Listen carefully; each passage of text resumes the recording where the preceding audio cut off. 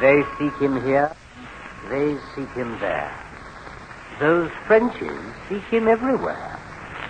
Is he in heaven? Is he in hell? That damned elusive Pimpernel.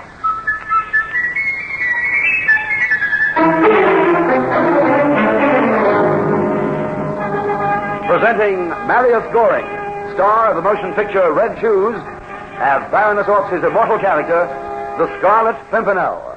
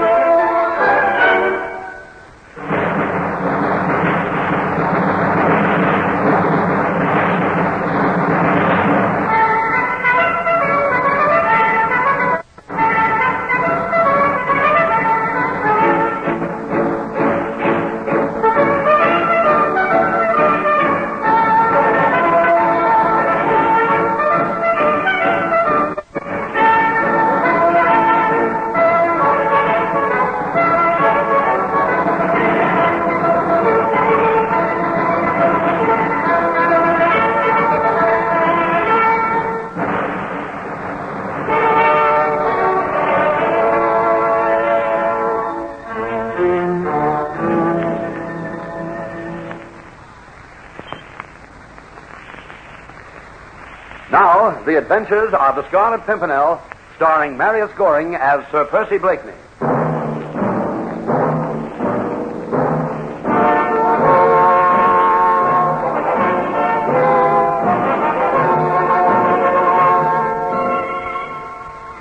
It happened by pure chance. One evening in late spring, Tony Dewhurst and I were strolling in Hyde Park. What's that? With a pistol shot. Behind those bushes. Come on. There he is, straight ahead. Pistol in his hand.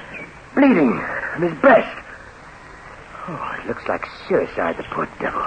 Oh, Lord. It's Peter Milford. Did you know him? Oh, yes, we were at Oxford together. Yeah, Blakeney is still breathing. Yes. Here, let's have a closer look at that wound.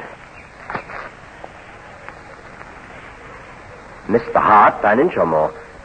Probably missed the lung, too. May not be very serious after all. Now, we better call for help. No, don't do that. Fewer people who know about this, the better. That's all right.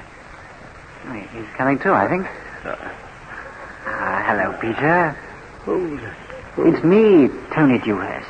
Oh, I want to die. Nonsense. You're not going to die. I want to die.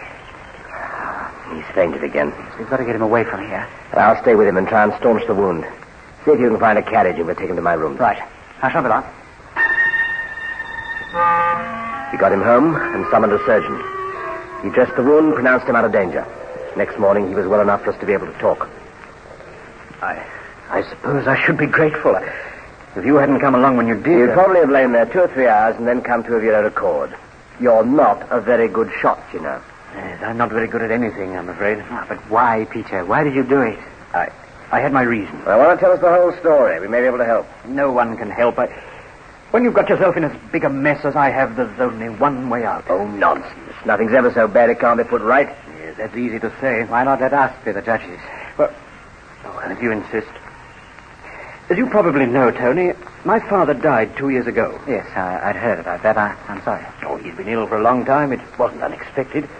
I succeeded, of course, to his title and estates. Lord Milthorpe, country seat in Somerset, townhouse in St. James's. All very impressive. From your tone, I gather there's a but. A large but. It cost money to keep up a facade. Father had never been a good manager. The estates were never very profitable. And during his illness, they'd gone from bad to worse. When I had straightened things out, I found that all I'd inherited was a pile of debts and mortgages. At this stage, the usual practice for an impecunious young peer is to marry a wealthy heiress. No, I just couldn't do that. Why not? There are plenty about. Well, I was in love, you see. Still am, as a matter of fact. Oh, and she has no money at all? Not to hate me. Difficult. More than difficult, impossible. Anyway, I came up to London to talk the financial situation over with my lawyers. I hoped they might have some solution, but they didn't. There's pettifoggers, they never do. I managed to raise enough money to clear some of the more pressing debts. Then I went back home to try to put the estates on a more profitable basis. Then, about a fortnight ago, the main mortgage on Millthorpe Grange became due. And the man who holds it wouldn't renew and threatened to foreclose. So you came to London once more? Yes. I needed £8,000. Oh, as much as that. An old friend of father's lent me 4, but I saw no prospect of getting the rest. Then, one evening, I was at dinner. There was a French lady present, a refugee from the Revolution. Oh, who? Madame la Comtesse Dufresne. Well, you know her by any chance? Yes, we have met once or twice. The talk got round to gambling. The Countess mentioned a new private club that had recently opened in Pall Mall. The proprietor was a friend of hers, Sir Basil North. She offered to arrange an introduction for any of us who wished. So you went along to this club? Yes, the night before last. I did well for the first couple of hours. Then I began to lose. The game went on all night and through yesterday. By 6 o'clock, I was ruined. Just how completely? I'd not only lost the 4,000, but I'd signed notes of hand for another 3. To this man, North? Yes. And then? Well, then he tossed me for my cab fare home. 1 guinea. I even lost that. So I walked into the park and, well, you know the rest. Not a very pretty story, is it? Not a particularly uncommon one, I'm afraid. Suppose your aim had been a bit better. What about this young lady you're so much in love with? Well, she'd have got over it, I dare say. They don't always, you know. Well, suppose this mortgage of yours were paid. Well, what's the use of discussing Well, it? supposing it were. Well, it'd give me a breathing space. The estates are paying better now. The season looks like being a good one. You may be able to survive the crisis, you think? Get rid of this burden of debt? With good management and a little luck, it's possible. Tony, can we raise £8,000? I imagine we can. Oh, I wouldn't. Well, why not? Well, why should you involve yourself? We've already done that, my dear fellow. And once we start a thing, we usually see it through, don't we, Tony? Oh, yes, but all the same. Anyway, I'm interested to know more about this club. And interested to know more about Sir Basil North. Yeah, so am I. But you don't think... No, you've done far too much talking as it is. What you need is rest. Good sleep. We'll leave you a while. Come on, Tony. Now, don't worry, Peter. Everything's going to be all right. Well, what do you make of it, Blakeney? Oh, same old story, I'm afraid. Never heard of this fellow, North? Oh, vaguely, but what I have heard I haven't liked. The thing I can't understand is how he comes to be sponsored by a woman like La Comtesse Dufresne. Of course. You brought her out of France, didn't you? Yes, about 2 years ago. Let's see. What were the circumstances? Oh, usual story. Family chateau in the Loire. Taxed and pillaged by the mob. Several servants killed. Husband disappeared. Believed murdered. Wife got clear. Managed to reach Paris disguised as a peasant. Thought refuge with friends who got in touch with us. I picked her up, brought her through the escape route, and delivered her here. What sort of woman would you say she is? Oh, above suspicion. Well, you're sure of that? I'd almost stake my life on it. Perhaps we're wrong about North after all. Perhaps the fellow just had bad luck. Or perhaps she doesn't realize. There's only one way to find out. How? I shall give myself the pleasure of calling on the Countess this afternoon. When Tony returned that evening, he seemed more mystified than ever. I can't make it out, damn if I can. All right, what did you find out? Oh, nothing very positive, I'm afraid. Naturally, I had to be very guarded, but I did manage to get the conversation around to gambling in general and to North in particular. Oh, how did she react? She spoke very highly of him. I said they were good friends. Well, that seems to settle that. I don't think it does, really. You see, there was something about her manner, a sort of vague uneasiness. When I hinted I'd like to meet North and join his club, she did her best to put me off. Oh, did she give any reason for it? Oh, she made some rather thin excuse about his membership list being full at the moment, and then hurriedly changed the conversation. I couldn't help feeling she was most unhappy and more than a little ashamed about the whole thing. Oh, perhaps it's her only way of earning money. What? Introducing people to North's club on a sort of commission basis, you mean? Yes. Oh, possible, I dare say, but I can't believe she's the type who'd stoop to that. Besides, she didn't come from France empty-handed, you know. There was a diamond necklace, I remember, and other jewels she'd been able to save from the mob. Enough to keep her in reasonable comfort for life. Well, then if it's not money, he must have some kind of hold over her. Oh, what sort of hold? Well, without knowing a great deal more, I wouldn't even try to guess. But I mean to find out. Huh. First by meeting the Countess, and then, through her, North. Yes, but she'll make some excuse to you, as she did to me. Not at all. She owes you a debt of gratitude because you brought her to the safety of England. As far as she's aware, she owes me nothing. If she's heard of me at all, it is a foolish fop with more money than is good for him. In short, the perfect ground for a discreetly private gambling club. Exactly. It was easy enough to get an introduction to the Countess, and having gained that, equally easy to achieve my main purpose.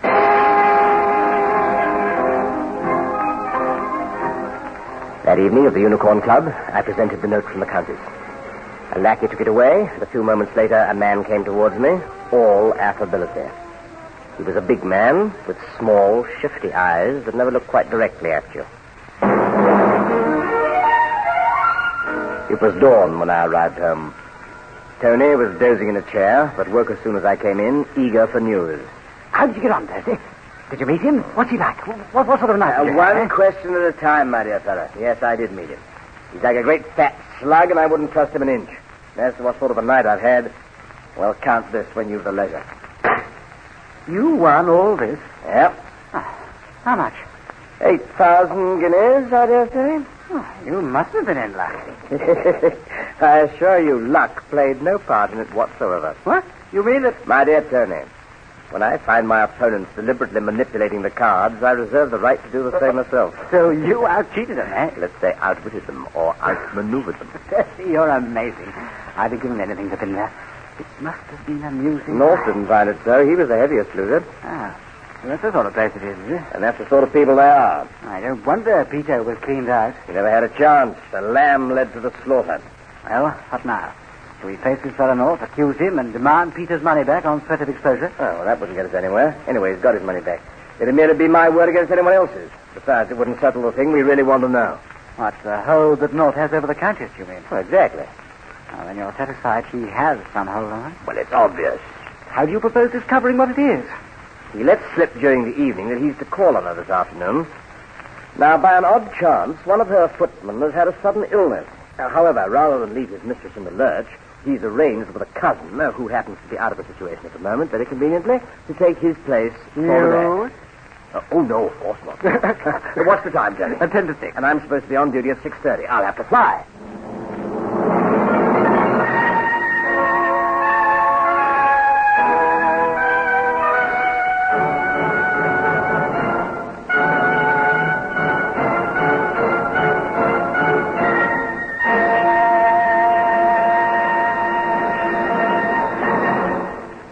In a moment, Marius Goring returns as the Scarlet Pimpernel.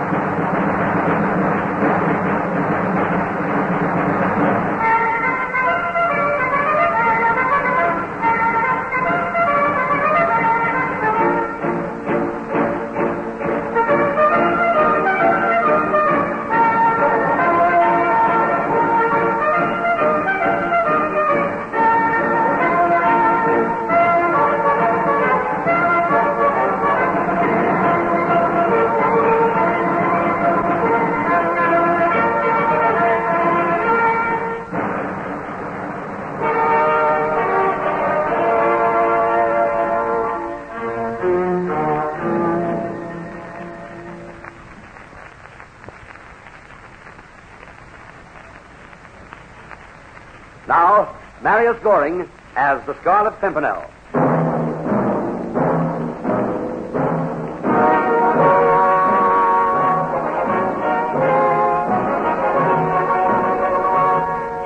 It was a long chance I'd taken, of course. But still, many a long chance has succeeded. North duly arrived at the Countess's house about 4 o'clock. I opened the door to him and showed him to where she sat waiting in the drawing room. I had barely left the room before he began. That's a pretty trick you served on me yesterday, I must say. It's pretty trick. I do not understand. Sending that fellow Blakeney to me. But he said he wanted to play. He was tired of his own club. The truth known, they probably blackballed him. Blackball, what is that, please? Excluded, debarred. But why? Why? Because he's a shopper, that's why. The cleverest cheat I've seen in years. Sir Percy Blakeney? Yes. But that is absurd. Then how do you account for the fact that he went away with 8,000 guineas of my money? I cannot believe Well, it. it's true, I tell you. I am sorry, but he seems so, well, so simple and naive. How was I to know? It's your job to know, madam. I can only repeat. I am sorry. Sorry won't recover my 8,000 guineas, will it? I'm warning you. One more mistake like that and you'll regret it. Mr. Basil, I implore you. When I think of all those poor people I sent to you, I beg of you, please release me.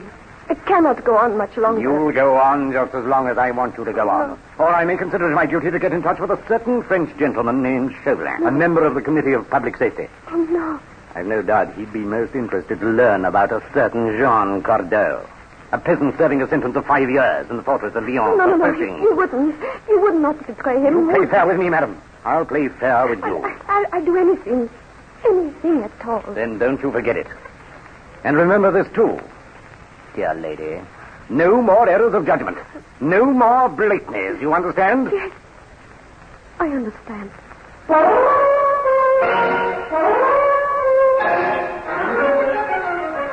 What are we going to do, Percy? Oh, give me leave and I'll challenge the swine to a duel. Now, that wouldn't solve anything. That would solve everything for the Countess. She is not the only one we have to consider. You mean Peter Milford? There are others, too, Tony. I'll be making inquiries. George Warrington, for instance, and Sir Toby Guest. Both of them paupers in Newgate Prison. Johnny Turnbull disappeared a month ago, and he hasn't been seen since. Young Lord Tunster, married only a year, killed while hunting. An accident, they say. Every one of these people, and more besides, many more. Ruined by this fellow North. I appreciate how you feel, but well, we can't hope to avenge them all, you know. I'm not thinking so much of vengeance as of reparation. You mean make him repay the money he's cheated from his victims? Every penny. Of course, it won't bring back those who are dead, but at least it'll be some consolation to their dependents. Oh, it's a noble plan, Blakeney, but how are we going to do it? Well, I don't know. We may need a third to help us. Who? Jean Cordeau. The man in prison in Lyon, you mean? Yes. Yeah, but who is he? A peasant, so North says. A poacher. So North says. Anyhow, we'll soon know the truth about him. You intend to approach the Countess? Oh, no, that'd be most unwise. Well, then how? Tomorrow morning, Tony, you and I leave for France.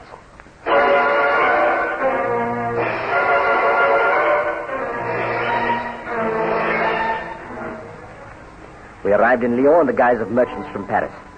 Neither of us knew the city well, and it took us several days of guarded inquiries to gather the information we sought. But at last we were ready to act. Point 1, Jean Cordeau is a good conduct prisoner. Good conduct prisoners are allowed out of the fortress every day under armed escort to work in the vegetable fields. Point 2, the main road to Paris runs beside these vegetable fields. Point 3, the armed escort is always the same man, a certain Henri de Moix, who spends his evenings drinking in a tavern called the White Hart. Ergo, win de Moine, and Cordeau is ours. And to win de Moix? We will observe the age-old precept that every man has his price. And so that evening in the White Hart, Warder Henri de Moine found his wine was free, paid for from the bulging purses of two affable and obviously rich merchants from Paris. They were charming company, full of understanding and sympathy. And by the third bottle, de Moine was talking to them as freely as to old friends. Dog's life. That's what it is, citizen. A dog's life. Exactly. Poor wages and bad food and discipline. Morning, noon, and night, nothing but discipline. I might as well be a prisoner. I wonder you stay there, my friend. You don't have to. It's a job. They're not so easy to come by these days. I should think an intelligent man like yourself would be better off in a little business of his own. Strange you should say that. I have always wanted to be a pork butcher. Oh, an admirable calling, I'm sure. Matter of fact, there happens to be a place for sale at the moment. Good position, close by the cathedral. Why give anything to buy it? Then why don't you? A little matter of money, citizen. Mean you haven't enough put by? I mean, I haven't any put by. How much would this business cost? 2,000 francs. Is that all? It may sound a small sum to you, citizen. Oh, suppose my friend and I were to give you 2,000 francs. And suppose the heavens were to open. Oh, no, we're serious. In return for such a sum, would you be prepared to do us a small service? For 2,000 francs, I would do anything short of murder. You mean that? Do I look like a man who speaks for the sake of hearing his voice? Good. You are the prisoner, one Jean Cordeau. What about him? He will be working in the fields tomorrow, close by the road to Paris. Yes? I mean, very close. It could be so arranged. And suppose two horsemen were to appear on the road at 11 o'clock, leading a third riderless horse? Yes? And suppose as they came opposite Cordeau, you were to trip and fall by accident, and he were to seize his chance and leap onto the spare horse, and all the three men were to gallop off together? What would you do? I should fire after him, of course. You are not a very good shot, I think. Lamentable, monsieur. And then? Then I should run to the jail and report his escape. Would that take long? I am not a very good runner either. 5 minutes, perhaps 6. And another 4 to 5 minutes to saddle horses for the pursuit. 10 minutes in all. Yes, quite enough. For 2,000 francs. A bargain, my friend. A bargain, monsieur.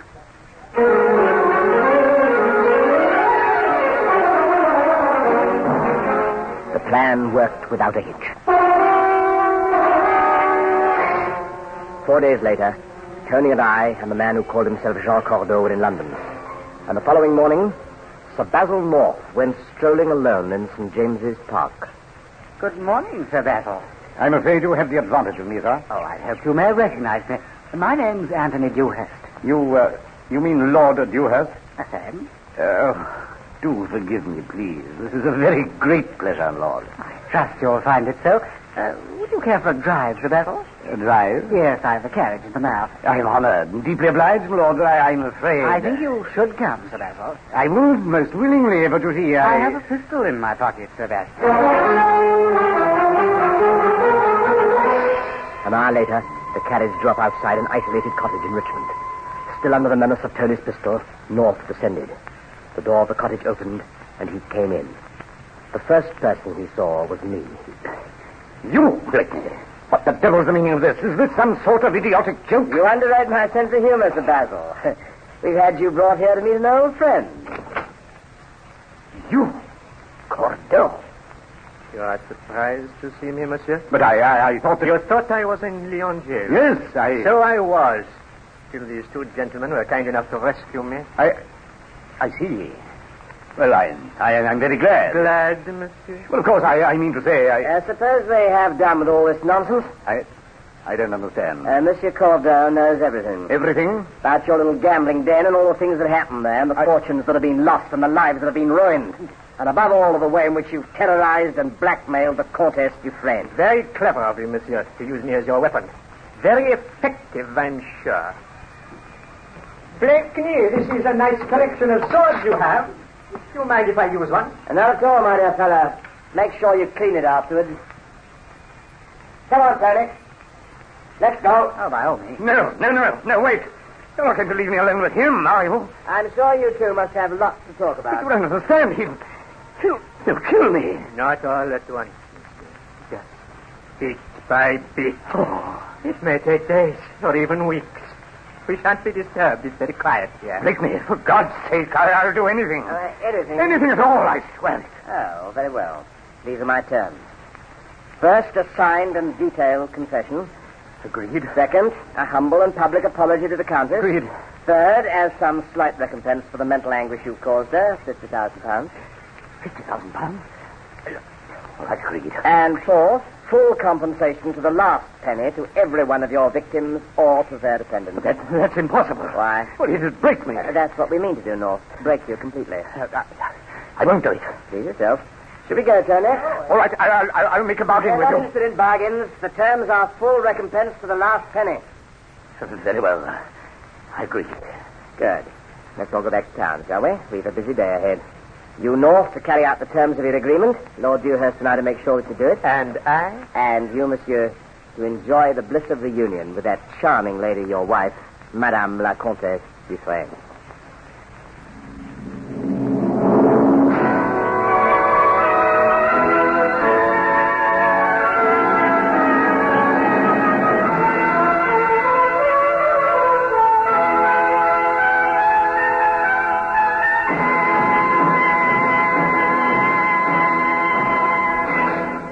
In a moment, Marius Goring returns as the Scarlet Pimpernel.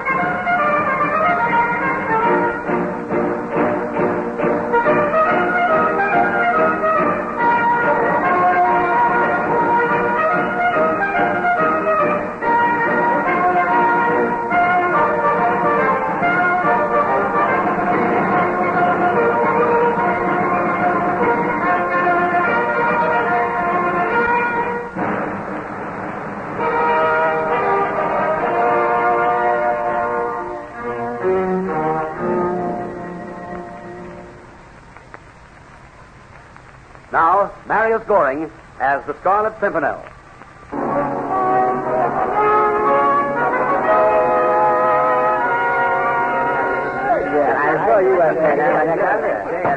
Don't bother, I'll see who it is.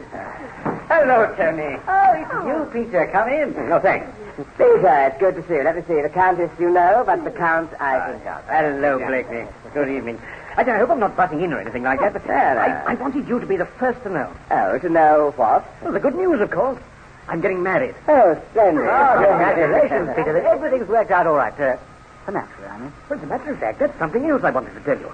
The most extraordinary thing happened this morning. What was that? Well, you remember that fellow North? Oh, yes. I did that, yes. He sent me back my IOUs and a draft on the Bank of England for 4,000 guineas. Well, if that's every penny I lost that night at his club. Well, that's extraordinary, isn't it? 4,000? The scoundrel should have been 4,001. 4,001? For the price of the cab, my dear fellow.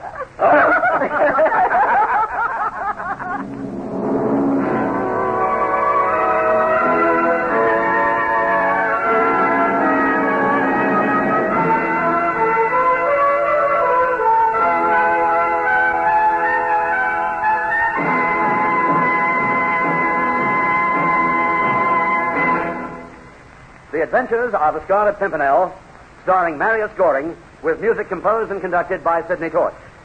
Produced by Harry Allen Towers.